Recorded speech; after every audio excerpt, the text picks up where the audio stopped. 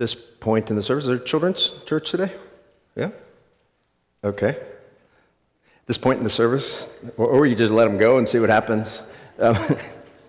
Children kindergarten through first grade are welcome, Primary Church. For those of you who are staying here, we're looking at the fifth commandment this week, Exodus chapter 20, verse 12. You can look in your Bible, or you can also find the text in your order of worship.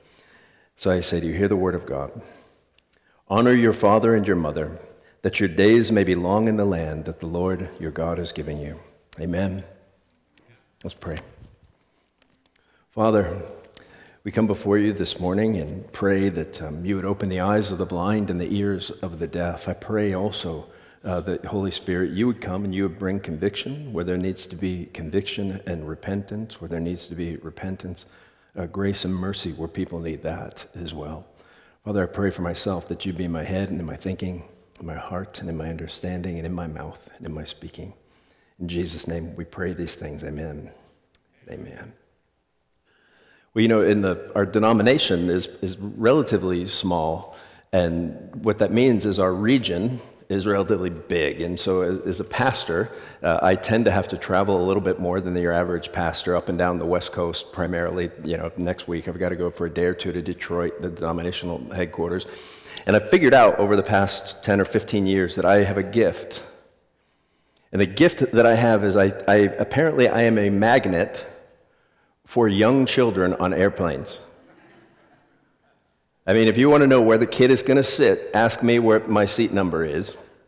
And, you know, so a few weeks ago, I went to see my daughter Mercy graduate from basic training. And, you know, the flight was from here to Dallas and from Dallas to Fort Sill, Oklahoma, and then did the exact reverse. And so I landed in Dallas and got on the plane in Dallas to go to Fort Worth. This is about an hour flight. It was a very small plane. I was in seat 13A, I remember.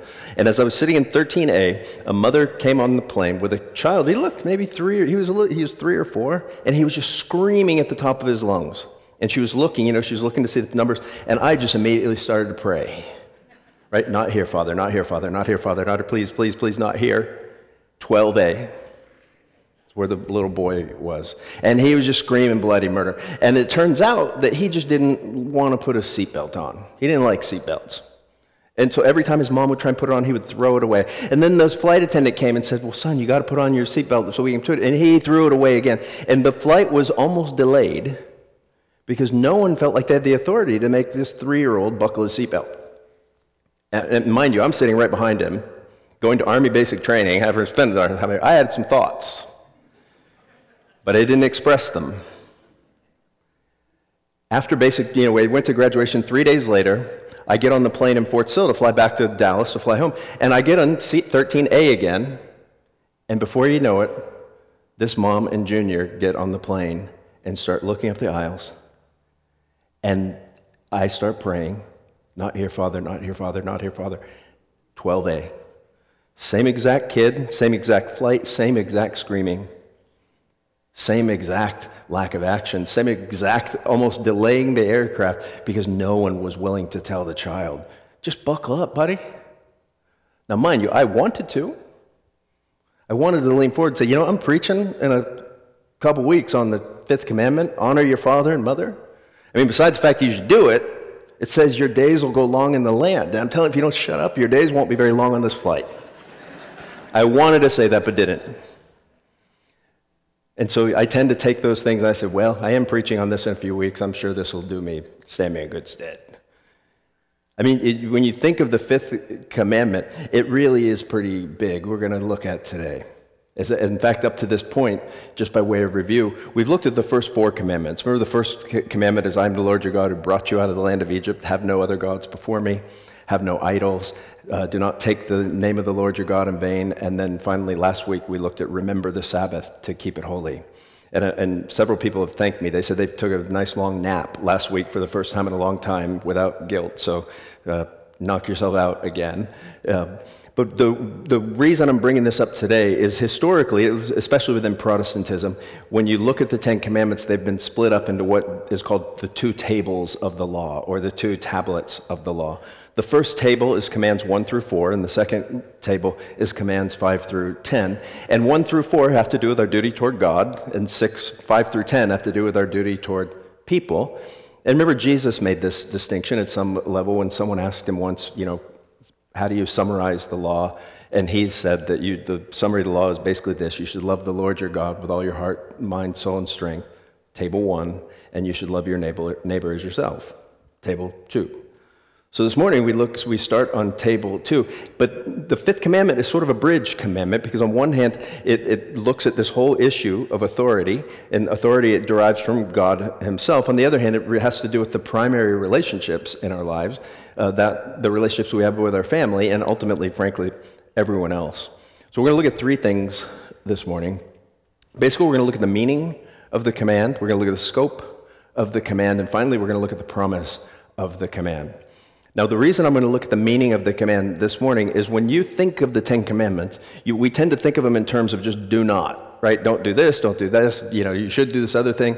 When in fact, some of them are quite different. The Sabbath was quite different. It didn't start out with a you shall not, it started out with a remember. And this commandment is, in similar fashion, is quite different. It doesn't start out with you shall not or you shall. It starts out with honor. Honor your father and your mother, and your days shall go long in the land. And so, first, let's consider the meaning of this text. And it's a side note. It's actually a pretty significant side note. In the ancient Near East, and in Israel in particular, it was very patriarchal. I mean, particularly patriarchal.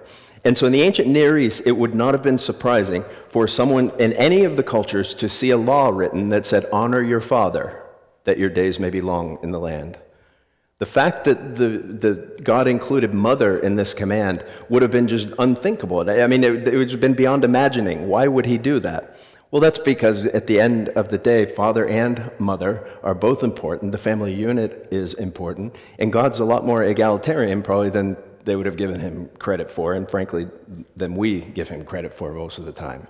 And so when the way this command begins, it begins with this word called honor. You got to understand that to sort of make sense of the rest of it. And when the command says honor your father and your mother, honor basically is broken down into three different categories, if you will. The first understanding of honor is just respect. In other words, the word honor in Hebrew is the word kavod, which is the word glory, which we often use of God. And it has to do with sort of giving something the weight that it is due. And so on one hand, when it says honor your father and mother, it's saying to respect them. Give them the respect or the reverence that is due them. Show some humility. Act like you can learn something from them, right? So that's one part of it. The second part of it has to do with just submission, right? Submit to your father and mother. And is it talking about blind submission? Absolutely not. You see, one of the principles you see as you look through the Bible is that no command or thing that our parents tell us, if they tell us to do something that is different than something God has told us to do, we're always supposed to obey God and not men, primarily, first of all. So it's not talking about blind submission, but it is talking about obedience. Right? At some level, there is no submission without obedience. There is no submission without respect. And if you think about it, we're called to submit to a lot of people in a lot of different areas in our life. The Bible talks about submitting to governing authorities, submitting to church leaders, submitting to parents, submitting to the rabbis in the Old Testament. So all these things are there. So when you think about honor, it has to do with respect and reverence, but it also has to do with submission and obedience. And so he's talking to the kids and saying, children, obey your parents in the Lord. That's what the New Testament says. Interestingly enough, though, this command was probably not addressed primarily to young children. In other words, he didn't give 9 commands that have to do with adultery and murder and other things like that. And he says, oh, by the way, we'll throw one in there for the little kids. Make sure you obey your parents. It actually was addressed to probably adult children. It has application for younger children, but addressed to adult children, it also means something. You see, this is one of those commands that when you apply it to folks who are young, it has more to do with submission and obedience. And when you start applying it to what it means to honor your parents as you get older and they get older, it has to do more with respect and support. primarily financial, actually, at least in the Bible. If you think about it, back in the ancient Near East, and in fact, even in the United States and most of the world until quite recently in recorded history, the primary welfare system in the world was the family. That if your family didn't take care of you, you were sort of out of luck. And so a lot of what this command is intensely practical, especially for Israel, because it's telling, among other things, telling adult children, you need to honor your parents by way of support, emotionally, physically, and even financially. Now that's different. In the United States, oftentimes, you don't really get that sense. I mean, in other words, the bigger the welfare system is in a country or society, the harder it is to keep in mind that we actually are responsible for this, no matter how big that is. And so one of the things I'd ask you to keep in mind, a lot of us are getting to an age where our parents are getting elderly or older. What is our responsibility to them? You see, it becomes very difficult because it's easy to say, well, the government will take care of them. We're still responsible to support them emotionally and every other way. That's the weight of this command. But it becomes even weightier. Remember, I think every week that I study, I'm like, man, the Sabbath touches everything. It's so huge. Well, then, you get to the fifth commandment, and I'm like, whoa, it's bigger than the fourth. And they just keep getting bigger and bigger and bigger and bigger, at least to me. You see, because why is it so important to honor your father and your mother, to respect them, to submit to them, to support them? Well, let me put it a different way. Where do you learn that? Might be a better way. You see, in this commandment, it's all reciprocal, especially in the New Testament makes it that way. In other words, if children are supposed to submit to their parents, they're supposed to honor their parents, parents are supposed to be teaching their children what that actually means. And so the question you have to ask yourself is, are my children learning what it means to respect?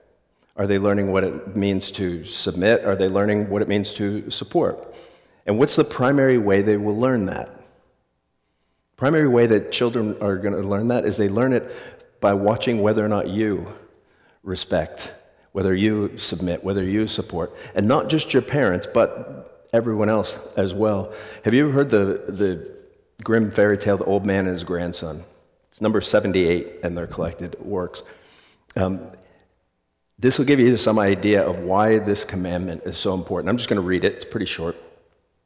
There was once a very old man whose eyes had become dim, his ears dull of hearing, his knees trembled, and when he sat at a table, he could hardly hold the spoon, and spilt the broth upon the tablecloth or let it run out of his mouth. His son or his son's wife were disgusted at this, so the old grandfather at last had to sit in the corner behind the stove, and they gave him his food in an earthenware bowl, and not even enough of it. And he used to look toward the table with his eyes full of tears. Once, too, his trembling hands could not hold the bowl, and it fell to the ground and broke. The young wife scolded him and said, "If you are going to eat like a pig, we'll feed you like a pig." And she made a trough and put it on the floor, out of which he had to eat.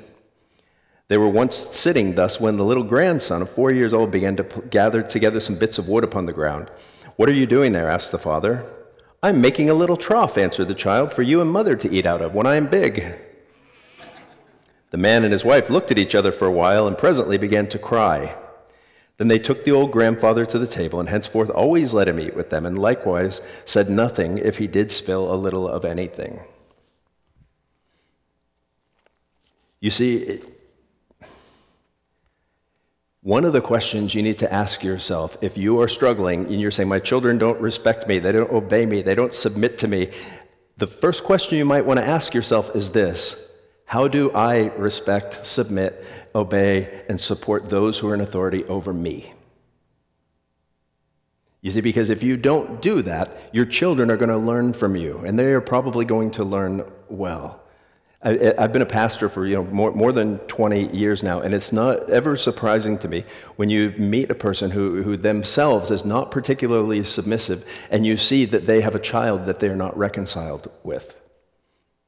If that's who you are and you want to be reconciled to your kids, I would suggest one of the things you do maybe is pursue them and talk to them about your failure to obey and submit the authority that was placed over you, and maybe apologize to them for that. You see, because the scope of this command is so big, you can't not teach when you live your life. You can't not teach your children. You can't teach those around you. Let me show you what I mean by that. How big is the scope of this command? Well, of course, it starts out with family. And it starts us in Genesis. In Genesis, Adam and Eve were the first family, two people.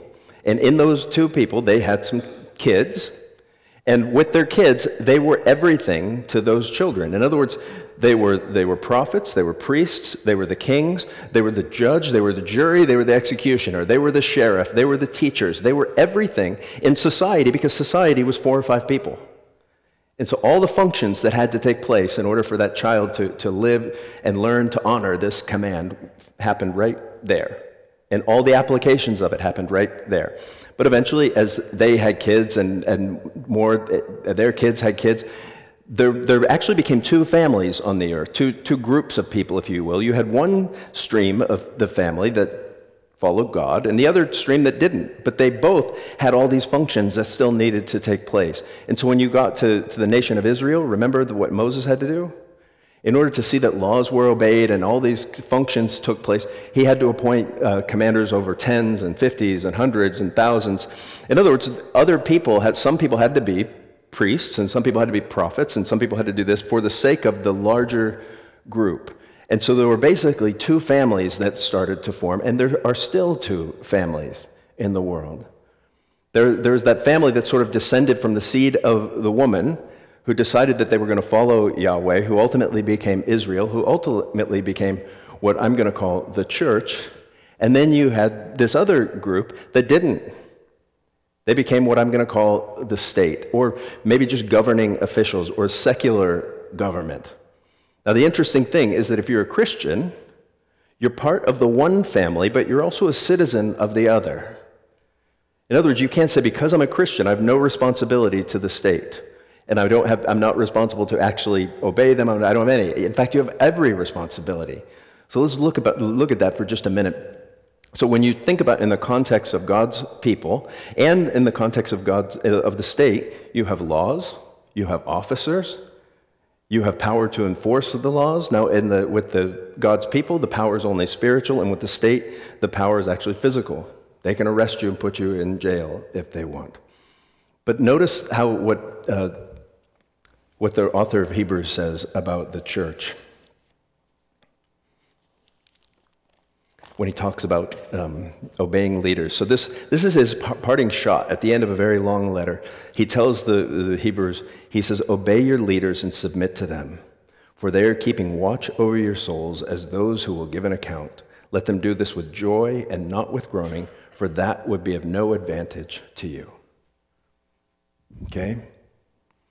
So whoever wrote that letter said very clearly, obey your leaders. In the church, in the context of the church, in the context of God's family, there are also people who are appointed to lead. And the interesting thing is, did you notice his motivation for telling them to obey their leaders? He didn't say obey your leaders because they're smart. He didn't say obey your leaders because they agree with you. He didn't say obey your leaders in the church because they have the right vision and direction. He didn't say any of that. He didn't say obey your leaders in your church because they like the kind of music you like. He said obey your leaders because it is in your best interest to do so. Notice what he says. He says, let them do so with joy and not with groaning, for that would be of no advantage to you. I mean, one of the things that breaks my heart, frankly, in the past 20 years is people leave churches. They just do. But there's 2 ways. One is respectfully and with honor. The other way is to submit and say, I'm not going to take any of it. In my experience, that doesn't necessarily end up well. Because unless you're actually thinking through what your responsibility is to God and what the promise is it really in your best interest? Is it in your best interest to buck the system? It's one thing if you're convicted by God that something is wrong and you need to take a stand, but it's another thing to ask yourself, what if I actually did just submit in the context of the church to what's going on?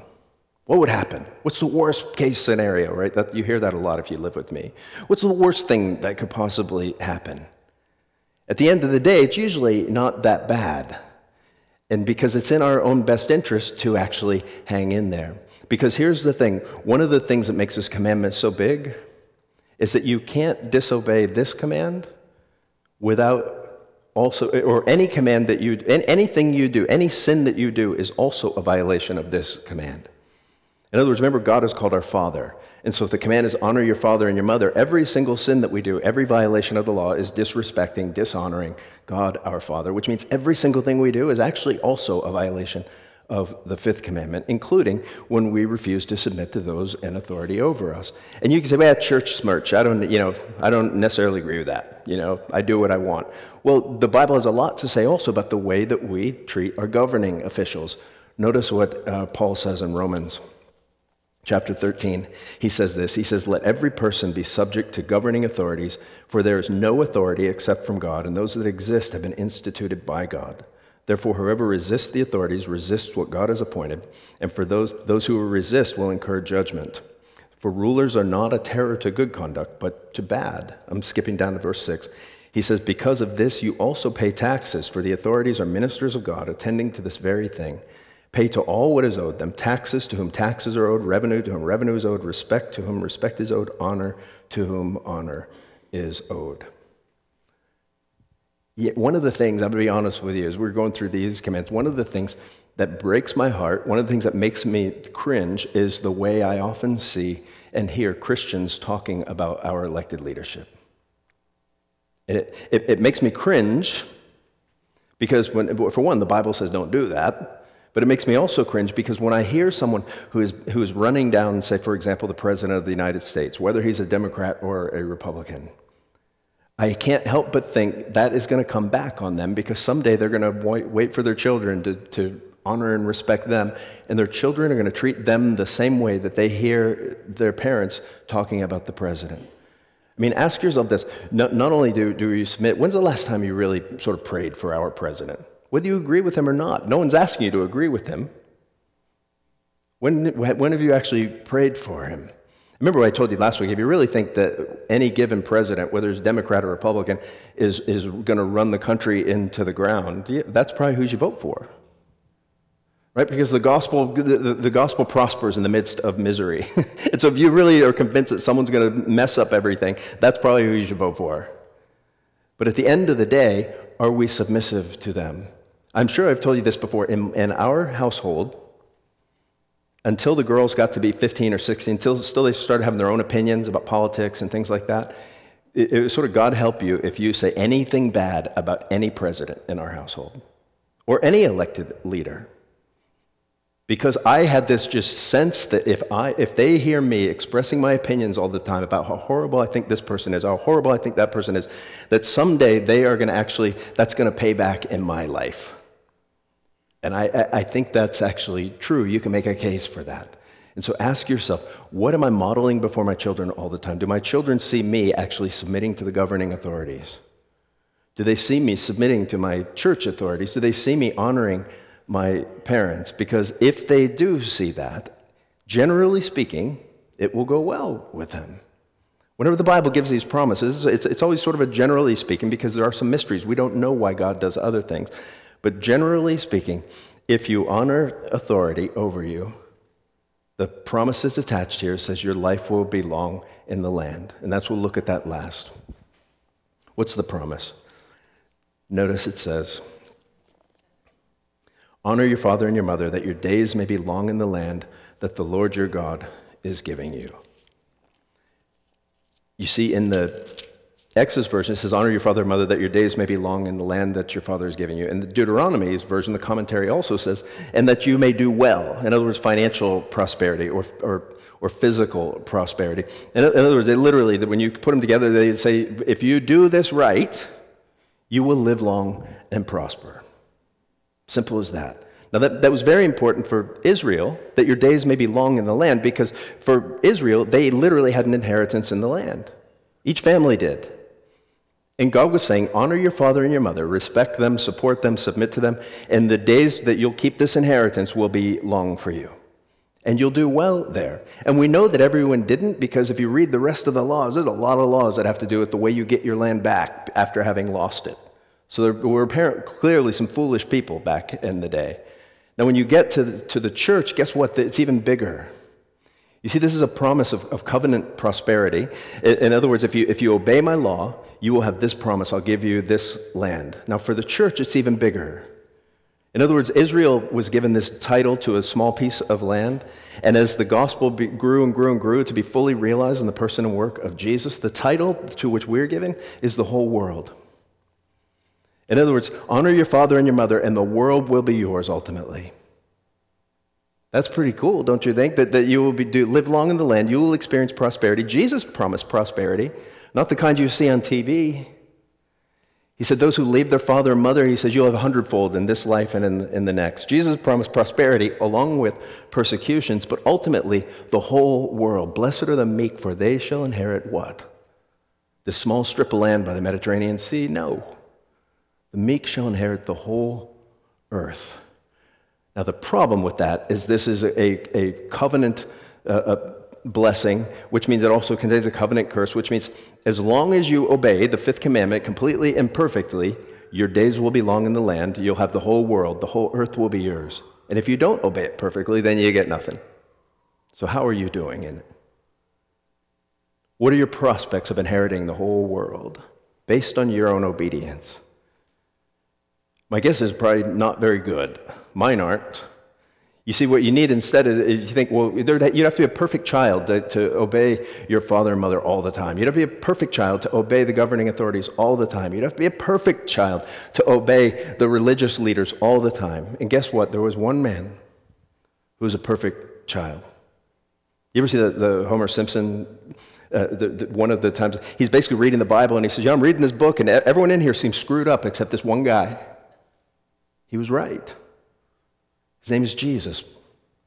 If you think about Jesus in all these spheres, whether it was from his childhood to dealing with religious authorities, to dealing with the governing authorities, he also was completely and utterly obedient to the fifth commandment in that we were not. Remember when he was 12 years old in the Gospel of Luke? His family takes a trip to Jerusalem and they leave. They think he's with them. And he's teaching in the temple for 3 days. And whenever I read that story, I always think, didn't any of these old guys think to ask him, like, hey, kid, you got any parents? Like, you can just be here for 3 days. No one's looking for you. Well, they were looking for him, and they were angry. Let me read to you what his family says to him. So they find him. Verse 48 of Luke chapter 2, it says, when his parents saw him, they were astonished, and his mother said to him, son, why have you treated us so? Behold, your father and I have been searching for you in great distress. And he said to them, why were you looking for me? Did you not know that I must be in my father's house? Verse 50, and they did not understand the saying that he spoke to them. And he went down with them and came to Nazareth and was submissive to them. And his mother treasured up all these things in her heart. So they find him, and they're clearly mad, and they accuse him of something. Why are you doing this to us? Now, I think one of the things we overlook is when we talk about Jesus lived a sinless life, I don't think we realize how difficult that was, especially even as a child. I mean, think about you're literally the perfect child, and you have imperfect, flawed parents, and you've got to live with them all the time. What is it like for Jesus not to sin? What is it like for him to be submissive? I mean, if you think about Jesus, like he goes into the workshop one day and Joseph accidentally hits himself in the thumb with a hammer and he just starts cursing. Jesus just happens to walk in and he gets yelled at. Get out of here, blah, blah, blah, and didn't do anything. He was submissive in that context. Even here, you see the principle of Jesus saying, I had to be in my Father's house. I had to obey God before I obeyed you. But then he went with them, and did you notice what it said? It said he was submissive to them. Luke makes a point of telling us that in spite of the fact he was perfect and they were not, he was submissive to them. Because see, one of the principles you see in the Bible is that all authority comes from God. All authority. And so if you refuse to submit to parents, and I'm assuming these are things that aren't against the law, and in your church and in your government, at some level, that says what your submission to God's authority is. Even as a child with imperfect parents, Jesus was submissive. And then when he grew older, think about all of the times where he could have actually, remember it says, I could call down angels here when he was on trial and when he was dealing with the religious leaders. And I think Peter summarizes it best. One of the things I love about Peter's letters, if you remember anything about Peter, that he basically had two issues as you look through the Gospels. Remember, Jesus said the Son of Man must suffer, and after 3 days he'll be raised again from the dead. And Peter would say things like, I'm summarizing, "You'll never suffer over my dead body if you're going to suffer." And Jesus would talk about submission. Remember when they came to the garden to get Jesus, and Peter cuts a guy's ear off. Jesus, it would have been a wild deed. Jesus puts the ear back on and says, "Peter, you got to submit to these guys." And so Peter, who struggled his whole life with suffering and submission, when he finally writes a letter, he basically, I think the letter of 1 Peter should be subtitled, 1 Peter, the lessons I learned from Jesus the hard way. And what I learned from Jesus is that what the gospel is all about is suffering and submission. The very things that he bucked his whole life, he writes about in 1 Peter. Remember, Peter's the one who says we ought to be praying for the governing authorities. We ought to pray for the emperor. We ought to bless the emperor and honor the emperor. The emperor was killing people. And yet he writes a letter and tells people they should honor him. And people were being persecuted in Rome. Notice what Peter says to them. Verse 21, he says, "For to you you have been called, because Christ also suffered for you, leaving you an example so that you might follow in his steps. He committed no sin, neither was deceit found in his mouth, but when he was reviled, he did not revile in return. When he suffered, he did not threaten, but continued entrusting himself to him who judges justly. He himself bore our sins in his body on the tree, that we might die to sin and live to righteousness. By his wounds you have been healed. For you were straying like sheep, but now have returned to the shepherd and overseer of your souls." So what is Peter saying here? He's writing in the midst of people who are being persecuted. He's writing to people who can't stand the emperor. And he said, Jesus did this, leaving you an example. When he was threatened, he didn't return threats and returned and all this. How did he do it? And the key, I think, is in verse 23. It says, when he was reviled, he did not revile. When he suffered, he did not threaten, but he continued entrusting himself to him who judges justly. If you're struggling with honoring authority, if you're struggling with submitting to authority, ask yourself this question, or maybe preach to yourself this: I need to entrust myself to him who judges justly. That Jesus submitted to the one who judges justly, and he submitted all the way to the very end. He submitted to his earthly parents. He submitted to the religious authorities. He submitted to the governing authorities who crucified him. But do you remember at the end when he was in the garden? You see, let me put it this way. When I was a kid, when my children were small, I would get upset sometimes. And I don't know where my wife found it, but somehow she put into place this appeal process. In other words, so the kid says, I want to go ice skating. And say, you can't go ice skating. Yeah, do this. I want to go ice skating. I can't do this. And eventually, I'd say, I don't want to hear about it anymore. Go do whatever you're going to do. And oftentimes, one of them would come, usually crying, may I make an appeal? And as soon as they said that, my heart would melt, it would break, and I would say, yes, you may make an appeal. And they would present their case, and I would actually listen much better than I had before. And oftentimes, I would find out I was wrong.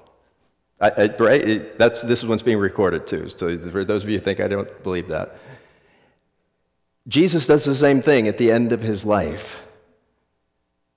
Remember, he goes to the garden and he basically knows what is coming, and he says, Father, if there's any other way, can I make an appeal?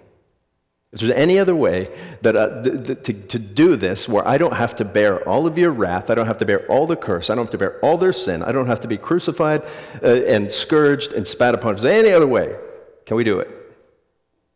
But then what does he say at the end of that? Not my will, but your will. To the very end, he was submissive. And to the very end, he honored his parents. It's instructive, I think, one of the last words that Jesus said on the cross was taking care of his mother. He looked at John and said, woman, behold your mother, and the mother, behold your son. One of the last things he said had to do with honoring his mother. And so the question is, where are we with that? You see, because what it means to be a Christian at some level, it is all about submission. Will you submit yourself to God the Father? Will you believe what he says about you and entrust yourself to him? What it means to live as a Christian, same thing. When you struggle with those in authority, will you believe it, or will you not believe that God actually has everything in control? He has your back, and if you entrust yourself to him who judges justly, it will ultimately go well with you. Let me read you one fun thing to close with, in case you're thinking, well, Tommy, you don't understand how hard it is these days. Right? Kids these days, if you knew what it was like now, compared to when I was young, all these kind of things. Let me read you something I read this week. Someone wrote this. Youth today love luxury. They have bad manners, contempt for authority, no respect for older people, and talk nonsense when they should work. Young people do not stand up any longer when adults enter the room. They contradict their parents. They talk too much in the company, guzzle their food. They lay their legs on the table, and they tyrannize their elders. Sound familiar? That was written by Socrates 400 years before Jesus was even born. In other words, the reason God gave us this command, I think, ultimately, is because we need it. All the commands were given for our good, not for our bad. It's no more difficult now than it has ever been to obey it and honor it. Think about that. Let me pray for us. Father, I pray this morning that you would simply help us to honor the fifth commandment, both in our lifestyles, but also with regard to the way we treat those in authority over us. All of us are under someone else's authority at some point or time or another. And I pray that you would bless us by giving us the ability in and through the person and work of Jesus applied to our lives to obey that. In Christ's name we pray these things. Amen.